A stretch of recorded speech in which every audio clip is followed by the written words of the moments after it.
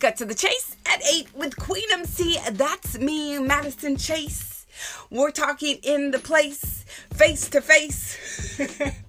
Okay, I'm going to work on that rap. It's going to get better. Trust me. Keep listening. Okay, so today we are talking health and wealth. It is Thursday. And we are talking health because it truly is your wealth. Because if you had all the money in the world, if you were a billionaire, if you were a millionaire, if you won the lottery, if you didn't have health, you would have nothing because your wealth wouldn't matter. So that's why we're talking health today. And today we're talking part 4, diabetes, how to prevent becoming pre-diabetic, diabetic, and or gestational diabetes. Stay tuned. We'll hear a word from our sponsor and then we'll jump right into it.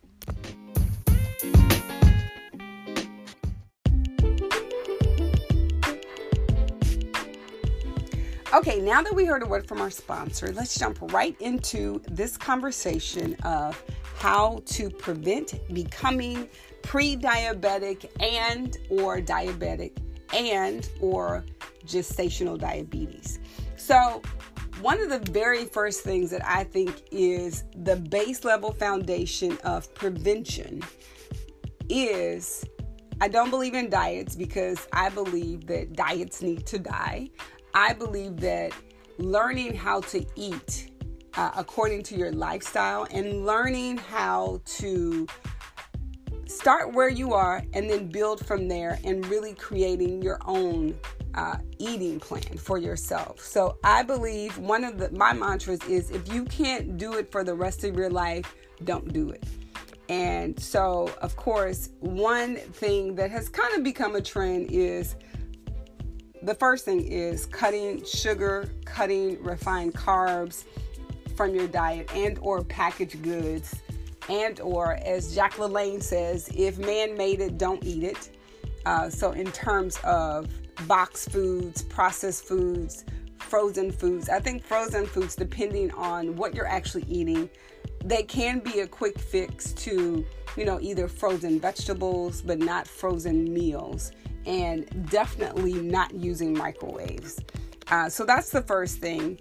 And the next thing is staying active and creating an activity plan for yourself year round. So if you were an ex something, if you were an ex softball player, if you were an ex basketball player and you played in high school or you ran track, or if you have a love for football and or soccer, get back to those activities and start to build a activity plan based on things that you love and that you're passionate about. Even playing golf, if you're walking the golf course, instead of driving on the cart and drinking beer, drink water instead. And that brings me to my next point. Drinking water as your beverage of choice and adding things like low glycemic index fruits, whether it's berries, strawberries, blackberries, blueberries, raspberries. Those are your top 4. And then, of course, the other low glycemic index fruits and cucumbers. You could add cucumbers to your water. You could add mint to your water. You could have like a mojito, but not a mojito. Okay, so next, if your BMI is over 25, especially if your BMI is at 40, that means you are morbidly obese. So really get on a health plan to really deal with getting your BMI to a rate that is healthy.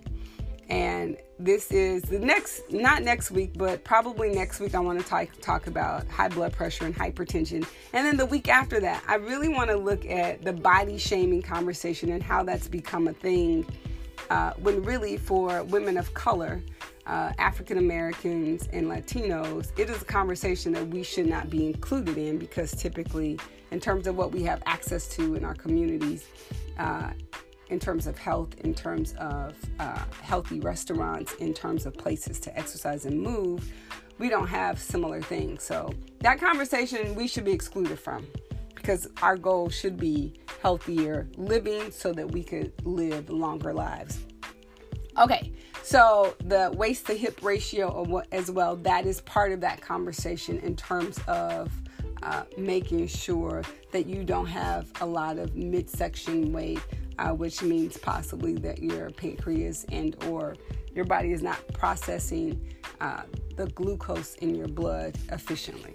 Okay, so the next item of business, if you are smoking, find a program for you to quit smoking, and this includes cigarettes. This includes additional more natural cigarettes if you like that, because I know in the state of California it is now legal, but sometimes I do understand some of the benefits of cannabis, and I also see the many products that I love and adore, like hemp, that is becoming, it's a popular thing now. And so I'm not opposed to it, but I think for some people, it causes you to snack more. So if it's going to cause you to snack more, that's going to increase your weight, which is not an ideal, especially if you're not at your ideal BMI, which is your body mass index. Okay, so number 6. The next one is, if you are someone who needs to lose weight, limiting your carbs to complex carbs, sweet potatoes, quinoa, those types of things would be more ideal for you than the regular carbs like the pastas, the breads. So really trying to figure out what can you do. And I think also in terms of creating your eating plan, you have to know what your triggers are, and then also getting to the root of what is causing me to eat more, to stress eat, to emotionally eat, and how do you find alternatives to dealing with the stress of life, which often is a cause for us to overeat. Number 7, I'm only going to do 8. Number 7 is looking at your portion sizes. So one thing that me and my mom do when we go out, just because, I'm from Texas, and true to the state, literally everything in Texas is big. The portion sizes, I think, are larger. So we tend to, one of my favorite places to go is a plant-based. I have 2 favorite plant-based stores that I go to now, restaurants. And one is Spirals, and then the other one is It's So Vegan. But in terms of how we eat when we go out, we tend to split our meals, and or for myself, I'll do a child's plate for something, or I will do, which is a smaller portion. So not just reducing your portion sizes, but also it saves you money. So that's another alternative to, eating in smaller portions, or eating portions that are not so big. Okay, and so this last number 8 is going to be a combination of a couple of things.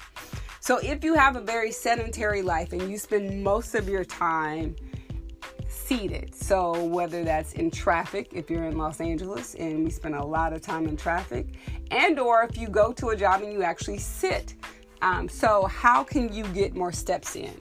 And that is either walking the steps instead of taking the elevator. That is parking your car a little bit further. That is on your lunch break, actually getting up and walking. And if you have an iPhone, looking at the Heart app, it's a health app, and you could actually count how many steps you've done for the day.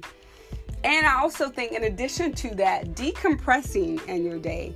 If you spend a lot of time on your computer, if you spend a lot of time on social media, how can you depress, and how can you meditate, and how can you really center yourself and spend some time in what you believe in, putting feet to your faith?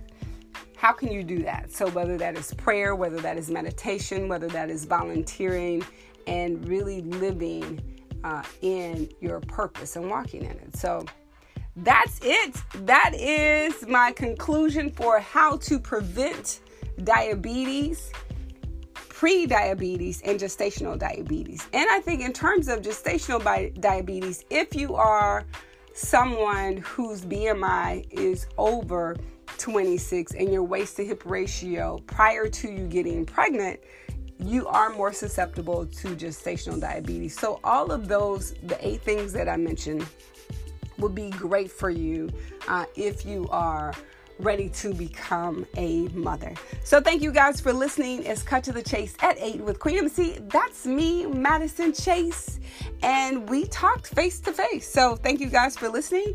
And tomorrow is Friday, and we're going to be talking about something new. We're going to do a wrap-up of the week of headlines and news and what's happening. So thank you guys, and we'll chat tomorrow.